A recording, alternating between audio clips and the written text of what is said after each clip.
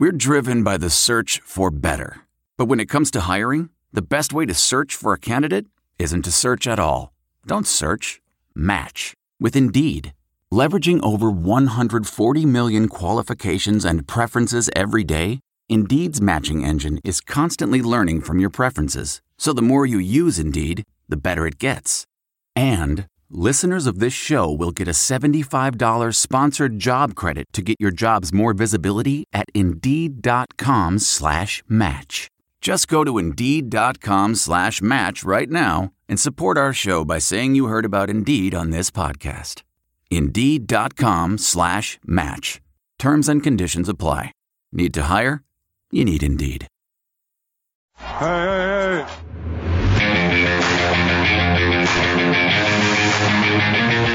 Artesta's in the stands. But if y'all waiting on me to apologize, hell gonna freeze. Wait.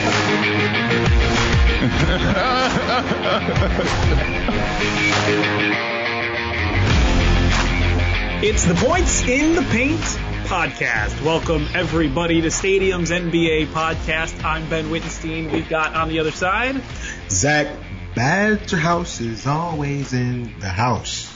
We're ready. It's almost September, which brings us another month closer to being another month closer to the start of the NBA season. But we're doing our off-season preview, Zach, as we chug along in the dog days of summer. We have the Cleveland Cavaliers preview this week with Spencer Davies from basketballnews.com. So hopefully we've got some Cleveland Cavaliers fans listening in, figuring out what's happening to their team, because they've been at the bottom of the barrel for the last couple of years of the NBA, Zach. Ever since LeBron left and Kyrie left 2016, it hasn't really been the same team since 2016, 2017. So Kevin Love has been there, but they've really been trying to rebuild since. So this kind of seems like the year that they may turn a little bit of a corner, it seems like. And Spencer was talking about it in his interview, that it kind of seems like this could be an interesting season, to say the least, for the Cleveland Cavaliers. Yeah, it'll definitely be interesting for the Cavs. It'll definitely be interesting because don't know which direction, but Spencer's going to give us some insight on, the perspective of what to look forward to out there in Cleveland. It was a pleasure to have him on. It was. Hopefully it's up is the direction that they're going, but who knows? The East is going to be really fun this year is what we know. So I think we're going to have a bunch of Eastern Conference previews coming up, Eastern Conference team previews, I should say, coming up in the next couple weeks. So that'll be a lot of fun as the weeks go by in the off season. But Zach, let's get to the voicemail. And we had a great voicemail this week, so let's go to that. Hello, please leave a message after the tone. Yeah, so I took a break from work to ask this question. Is Chris Paul a habitual loser? He got there. He's been there. Couple conference finals, lost them all. Made it to the NBA Finals, lost it after two great games. Yeah.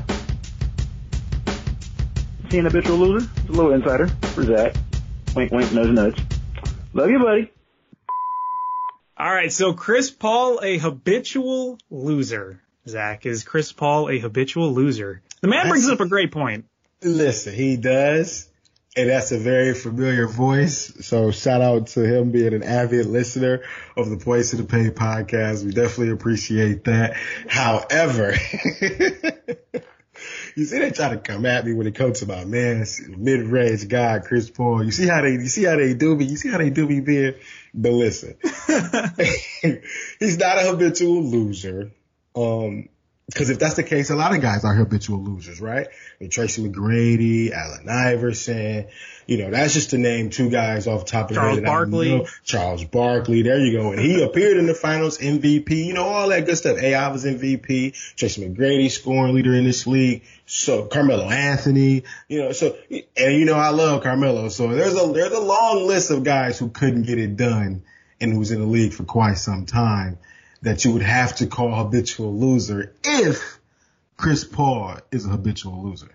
Well, the interesting thing is someone put this clip out on Twitter maybe a week or two after the Suns lost in the finals. And it was Chris Paul in the big moments, in the conference finals games, in this year's finals games, and it didn't look good for Chris Paul, is what I want to say about that. There was, he had moments where he turned the ball over and he was playing too fast.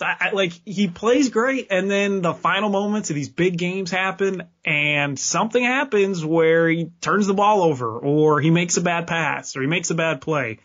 So, I don't know if he's a habitual loser because he has, reach the finals and, we could argue about the definition of being a loser. If you reach the finals, does that mean you're a loser? But there are moments where he has had, you shaking your head where you're like, what are you doing, Chris? It was the same thing this year where he turned the ball over. He was trying to do too much. He turned the ball over and that was that. And you're sitting there like, Chris, man, what are you doing? Why are you doing this?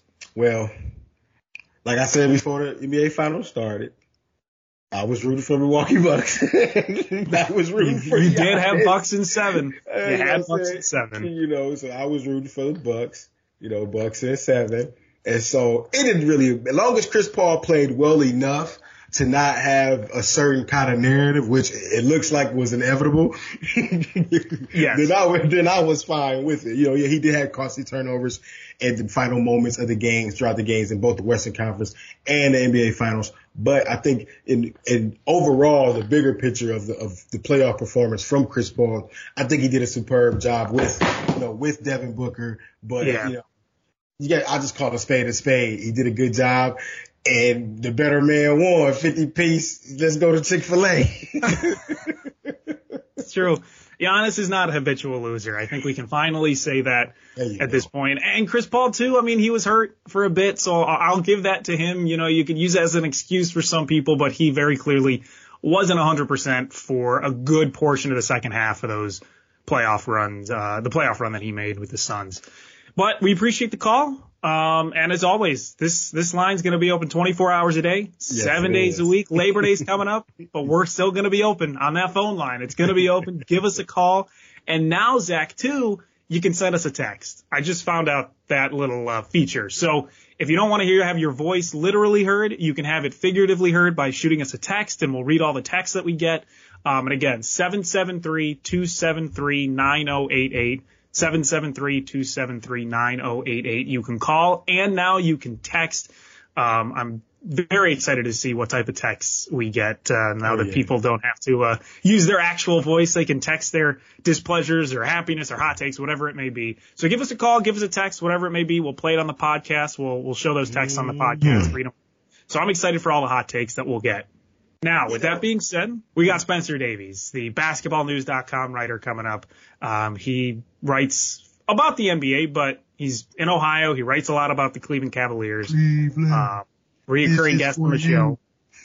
So always good to have him on. So let's go to the interview with Spencer Davies from basketballnews.com. All right. We want to welcome in our guest this week to preview the Cleveland Cavaliers. Basketballnews.com senior NBA editor and writer, Spencer Davies. Spencer, appreciate you joining us this week. Gentlemen, good to be back on the show. Oh, yes, absolutely. Good to have you back.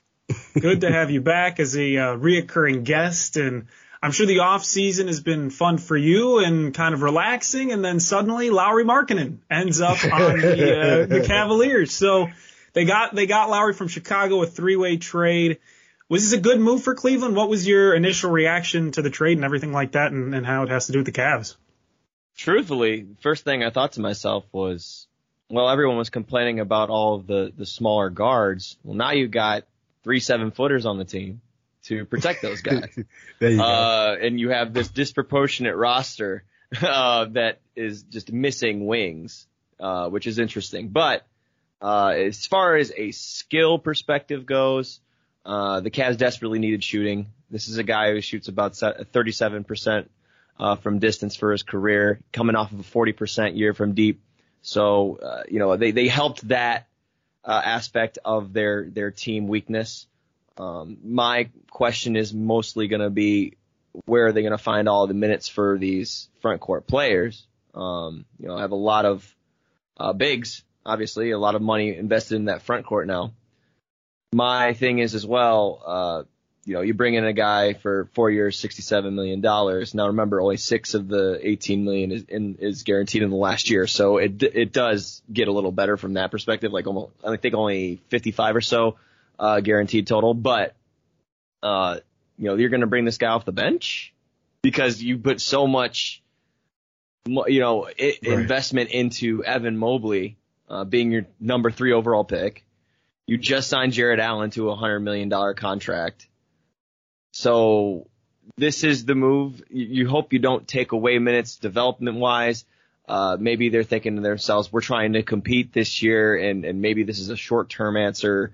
And I also thought to myself the first thing, too, with all of these players in the front court that they're invested in, one of them, maybe they're going to get traded, and maybe they're going to bring it back a wing that way. Or maybe they, couple it with one of the young guards that the Cavs have drafted in the last 3 years. So it's kind of confusing as to why they went after a power forward, but I think that their options just weren't there. So they were like, let's take a swing on a guy who's on the same timeline as our team. He's 24 years old. He's also had the same kind of instability as those guys too. He's going to be on his 4th head coach in 5 years. Very similar, experiences as a lot of the guys in the Cavs rebuild. So, I kind of see this as a swing for them, trying something different, and they're shaking things up. And I think that, at least in that lens, that, Cleveland fans can appreciate that they're trying something different, instead of just kind of remaining the status quo. So, Spencer, what do you think of the idea of potentially putting Evan Mobley at the 3, and just so they can have, someone out there on the wing? And because you mentioned the fact that they don't have any, good wing players or something like that, or anything like that. But what do you think of the idea of Evan Mobley potentially going to the 3? I know he's a 7-footer. First thing, I texted one of my people in the organization, and the thing that the person said right back said, probably not. Probably. It is. That was the first thing that came to my mind too. I was like, well, they were talking about Evan. He's kind of like a guard in a 7-footer's body. Does that mean that they could try him out at the 3? I mean, they did it with Larry Nance Jr. Larry Nance Jr. is also not 7 foot, and he's not a unicorn like Evan Mobley is. But right. Maybe we'll see something like that if it has to be necessary, but I don't think that ideally they would play all 3 7-footers at once. I'm sure JB's got some tricks up his sleeve and he'll do something wacky just because, you like to experiment a little bit. But no, I probably would not expect Evan to be at the 3. Here's how I think that it's going to work. So you have 96 minutes to split between 2 positions, right? Center and power forward. So your center minutes are going to go, starting center minutes are going to go to Jared Allen. Starting power forward minutes are going to go to Evan Mobley. But then Evan Mobley becomes your backup center, okay, because the Cavs don't have a backup 5 anymore. Isaiah Hartenstein's gone. So Evan Mobley is now your backup center and your starting power forward, leaving Lauri Markkanen with plenty of minutes still. And as we know, Kevin Love, we've heard the news, this past week that no buyouts coming. Likely they're just going to ride this contract out unless some trade, as a miracle, comes out of nowhere. So, he's going to have a drastically scaled back role. I don't even know how much he's going to play, to be honest with you guys, because now they've got these 20-somethings that are both short and long-term answers that they're trying to go forward with. They're going to get more playing time than the aging, mid-30s guy who has not been able to stay healthy. And that's just the God's honest truth. How would you assess in terms of just overall fit with the team, Evan Mobley's drafting at 3rd overall? Was it 3rd overall, right? Yeah. 3rd overall. How would you assess that pick? Did Cavs fans seem happy? Were the general consensus around everything good? Actually, yeah. For once, a lot of people were very happy with the selection of Evan Mobley. I think it's not about what he is right now. I think it's about what he can become. Potential is a scary word in this sport because sometimes people don't reach that ceiling. And you really have to surround them with the right talent in order to make it work. The reason that I think, it could work in this way is because, and this is what I wrote too on basketballnews.com, is that this guy is 7 foot, but he's not like your typical banging, in the paint guy who's going to throw up hook shots and all that. This is a guy who's going to initiate offense. He's going to be somebody you can go to on the elbows, find backdoor cutters, somebody who's able to put the ball on the floor. He's even got a little bit of a floater, which how does a 7-footer have a floater? He could face up a little bit. I think the place he had the most trouble with in summer league was when he put it in the triple threat position. Guys were just going low and trying to swipe that ball out of his hands. Okay. He's got a little bit of a ways to go there. I don't like when he's playing back to basket either. I like when he's just playing, face up, but not putting the ball low. And then he can just go over the top, find guys, cutting diagonally, going baseline, whatever it may be. He's also a really solid, rebounder. Offensive board wise, he can go up and get those and smash the putbacks down. Still has a ways to go as a screener. I think also that comes with strength, because he's a really skinny guy for being, 7 foot. Yeah, he's a real skinny guy. It's like I tell everybody that I talk to about Evan Mobley just from watching the film. It's like, he's a 7-footer, but he's like a guard in a center's body. It's such an interesting prospect and it's almost like a mystery box. But you know what you're going to get with him right away is that defensive versatility. The ground that he covers is insane. If you watch his tape over at USC, somebody that just has strides for days. His wingspan is gigantic. So, even on late contests out on the perimeter, he's probably going to still get a piece of the ball, or he's going to force somebody to put it on the floor. And then who's waiting right behind him? Jared Allen, who's one of the better rim protectors. So defensively, it's a really nice pairing. Offensively, probably going to take a little bit, and that's what I was saying pre-draft too, when all the talks were linked to Mobley going to Cleveland was, it's not about what he is now. It's going to be what he is in 3 to 4 years, because offensively, it's going to take some time for him to get going. But that's okay, because you have Colin Sexton, who's a 25 point per game scorer pretty much. You have Darius Garland going into year 3, who really impressed over the summer. Looks like he got about 2 inches taller and he added some muscle. Really? And look at the pictures. Look at the 2 pictures. 2 inches taller? That means something now. Him and Aaron Nesmith were just in a picture with Jerry Stackhouse. I'm telling you, look it up. It's on Twitter. Wow. And then if you look at Isaac Okoro, that dude was already built like a rock coming in. He's like a brick wall now. Like that dude, he might even gain an inch of height too, because he was only, 18, 19 years old when they drafted him. So that's the young core they're moving forward with. That's why I think it was a little weird when they brought Lauri Markkanen in, but he also fits with the timeline. Another thing too that I forgot to mention too with Markkanen was, the good thing for Allen and Mobley is they don't need to focus on shooting, because Markkanen's always going to be on the floor with them. So it's going to be a nice little mixture to where Lowry can stretch the floor a little bit, and those other guys, don't have to try and be something they're not. Yet, okay. Especially, Jared Allen tried to step out, shoot threes last year. Some of them he made, don't get me wrong. But you don't want that to be your first option, on that at all. And Evan Mobley still got a ways to go with his jumper as well. But, I think that's also really nice that you can put, it's almost like Lauri Markkanen and Jarrett Allen. They're veterans, but they're still so young. It's a really weird thing. They're both going into year 5, and they're only 24 years old. Like that's very interesting. And you have team control on that too. So I think, cap wise, a lot of people are like, okay, how are you going to pay Colin Sexton? How are you going to pay Darius Garland? How are you going to pay Isaac Okoro? You figure that out later. You do what you do now, build a team around, and then hopefully you have a good problem after that and having to try and pay all these guys. So what do you think? Are the Cavs there in rebuild mode, or do they have enough to contend for the playoffs in the Eastern Conference? Where do you think they're at right now? See, it's a difficult question because the East got a lot better, man. I mean, it is. The East got a lot deeper and it got a lot better. They've got, big time moves obviously in Chicago, which I'm kind of indifferent about. I know a lot of people are very excited about Chicago, but I'm a little indifferent there. I still think they're a playoff team though. So don't get me wrong.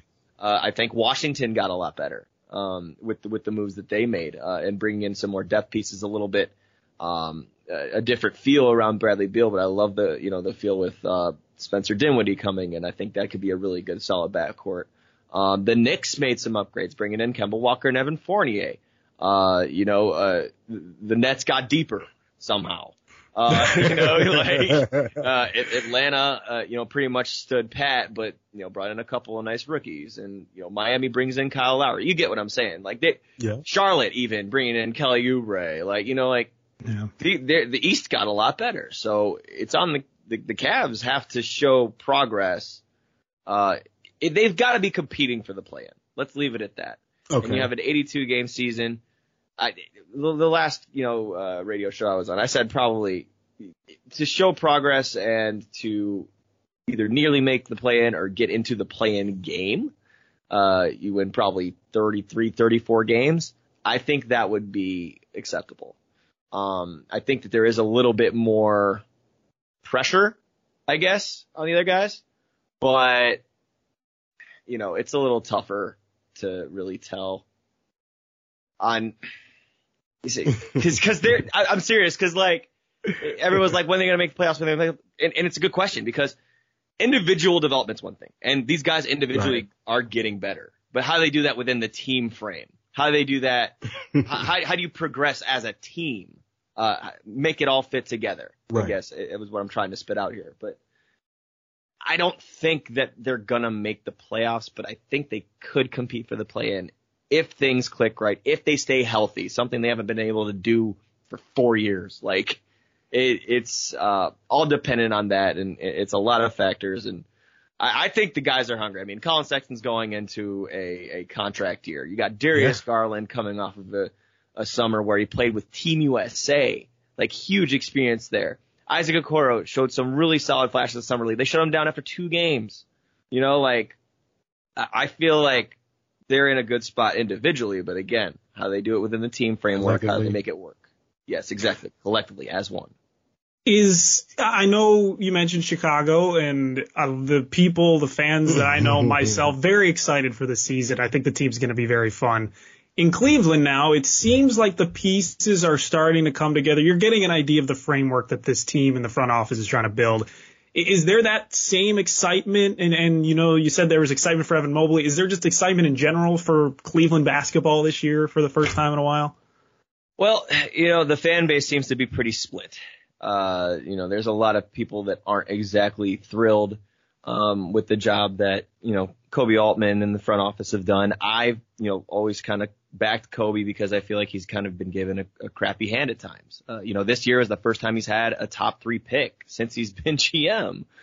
All the other picks, 5th pick, 8th pick, you got to make do with what you got. And I think drafting those guys did a really good job.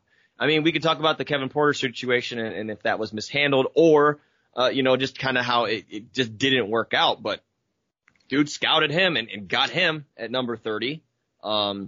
Dylan Windler is somebody I think that people are paying attention to this year because he hasn't been able to stay healthy. He's had, a foot issue, a leg issue, for the last 2 years, that pretty much his entire career.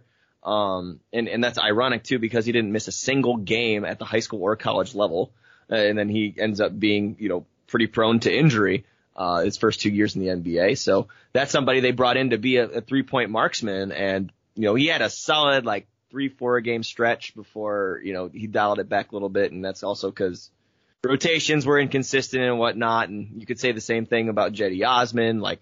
They need a down pat, same 9-10 guys every game.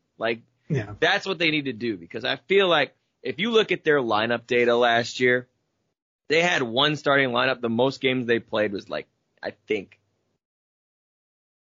5 games together. Wow. It's stupid.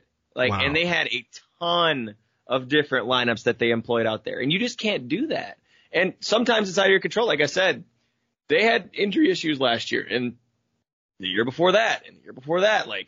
It's not easy to win games like that. Sorry, not 5, 7. 7 games. And it was Darius Garland, Colin Sexton, Isaac Okoro, Kevin Love, and Jarrett Allen. And that team went 1-6. The next number is 5. Dang. Mm-hmm. Yeah. That's 7 games. Yeah. 7 games with the same starting lineup. That you can't win that way. You can't. It's impossible. Sounds like they need to be in training camp right now. Seriously, man. somebody's got to put something different in the water or something, man. Okay, so Colin Sexton, right? Contract year. Where do you think he's going to be among top point guards in the league going into this upcoming season? Well, I'll start here.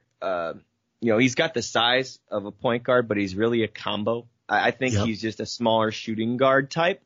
And I would take him like very, very high among the league. And if you need a bucket, if you need someone to go out and score, get to the line, he can do it with floaters. He can do it with the mid range. He can do it with 3-pointers. He's a really, really solid scorer, and he's an improved playmaker as well. If you go and look back at some of the assists he had last year, they were all when he was driving left, and he would take his arm and rocket that thing over to the right elbow. Someone would be wide open, and truthfully, the person would brick it. Like, you should see how many, I don't want to say potential assists, but so many catch-shoot opportunities that they did not knock down last year off of either his passes or somebody else trying to find them. Like Larry Nance, I think, was a solid offensive initiator when he was healthy. But Colin shouldn't be that guy to run an offense. Like, he should be the guy that he's really good at off-ball cutting and playing in transition. Like, he is so good in that. And now that Darius Garland's going to be setting the table, I think they had a solid rapport last year. They just didn't have the offensive pieces around them to succeed, really. So now they have a safety valve in Markkanen that they can just dump back out to up top to shoot threes. I think that's a solid, addition to them just for their skill set. Also, the same thing goes with Mobley. Mobley finding Cullen on, off-ball situations, and Garland being able to lob it up to either Jared Allen or Evan Mobley in certain got time. options. He's got options. And Darius Garland's a hell of a player that can throw the best lobs, or he can trick you to think he's doing a lob and go off high glass for a floater. So they've got options. I think that's a good way to put it. But again, it might take a little bit for the new guys to get around. But at the same time, pretty much the same core four is together. So maybe they take a step forward. Maybe the training camp will help a little bit. We'll see. What is your hottest take for this team? And this could be a trade they may make, how far they may go in the playoffs, how bad they could be, anything. Coaches, whatever it may be, anything about this team. Do you have a hot take that you think may have a slight chance of happening? A hot take. Whew. That's tough. Something that may get you yelled at on Twitter. Something that may get yelled at on Twitter. Oh boy. Yeah, we've asked. All right. Hey, you know what? I'll speak it into existence since I already put it on our basketball news roundtable. There we go. Let's say Darius Garland, most improved player. Ooh, that's over your boy Lonzo, Ben. That's over your boy. To say, man, Darius, he ain't no joke, man. He's herky-jerky, shifty. You know what's crazy? I don't really like Darius Garland's game. Maybe because it's it's like, maybe, I don't know, maybe it's the fit over there in Cleveland. I just don't know. I never thought he fit with Colin Sexton because they were both small. But then you're sitting here telling me that he's grown 2 inches. So that's about like 6'4" at least. Hashtag height watch, man. I'm telling you. I'm telling you. Yes, that's sir. impressive. No, but I just, his game though is just it's so like beautiful to watch as a basketball fan because he's just so good at changing speeds and so good, like his handle is out of this world. He's so quick to create his own shot out on the perimeter. He should be rolling off dribble handoffs with Evan Mobley, just coming right around and shooting over the top. I talked to somebody in the organization that said they wanted Garland and Sexton to get 8 up a night. 8-3 attempts? Per player, yes. Wow. Now that might have changed because Markkanen came in, so maybe that number comes down a little bit. But 6. I was going to say, they want them to shoot threes. And why wouldn't you? I mean, look at the numbers for both Garland and Sexton. They can shoot. They just don't do it enough because they haven't had the offensive chemistry or the offensive, support to be able to chuck these threes up, or they've just turned them down because they've wanted to go in and get their mid-range. They wanted to get their floaters, which it's a good shot. Like, we obviously have seen it work with Trae Young and, even Luka and stuff like that, but they need to be less hesitant to take those. And when you have bigs like Jared Allen right in the middle, and now you're going to have Evan Mobley out on the elbows to be able to hand it off to you, coming off the curl, coming off any off-ball screens, shoot it up, see what happens. Well, we want to thank you, Spencer, for coming on the Points in the Paint podcast, man. We really appreciate you. BasketballNews.com. And what's that podcast? Tell the people where you can find that podcast. Yeah, it's Keeping It 94. It's me and Brian Fritz, one of my friends. We go way back. That is on anywhere you listen to podcasts, Spotify, Apple Music, Stitcher, and wherever else you listen to them. So leave us a review, rate, subscribe, do all that fun stuff, please. And hopefully you don't regret it, and hopefully you enjoy my guest appearance here on Points in the Paint. We appreciate you, Spencer. We really do. There you go, folks. BasketballNews.com, NBA editor and writer, Spencer Davies, joining the show. We appreciate you, man. No problem, guys. All right. Great to have Spencer. Appreciate him coming on. And I learned a lot about the Cleveland Cavaliers, to be honest. I didn't know some of that stuff, for sure.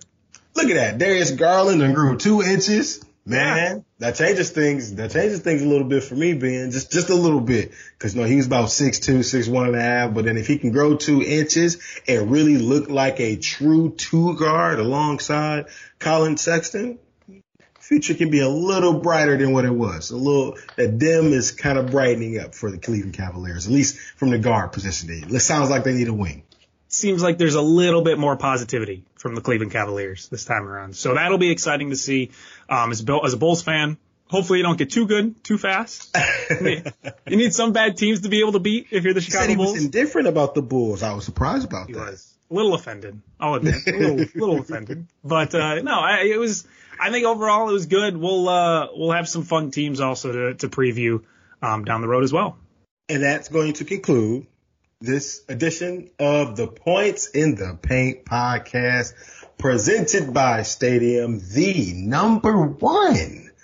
Ben, we're the number one NBA podcast at Stadium. One and only.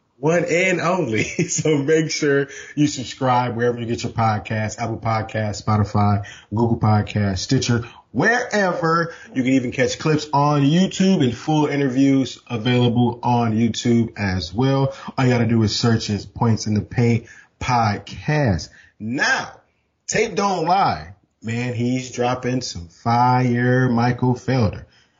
So make sure that you go ahead and subscribe to that and listen to the latest episode of Tape Don't Lie. Football season is almost among us, so you want to make some money with Sharp Lessons. My main man, Ben Wittenstein, and Nate Jacobson, they're dropping out the latest bets and guarantees. I'm going to say guarantees. Okay, Shaquille, over here in Charles Barkley guaranteeing stuff. Make sure that you listen to Sharp Lessons, and you will hear from us, Zach and Ben, next week.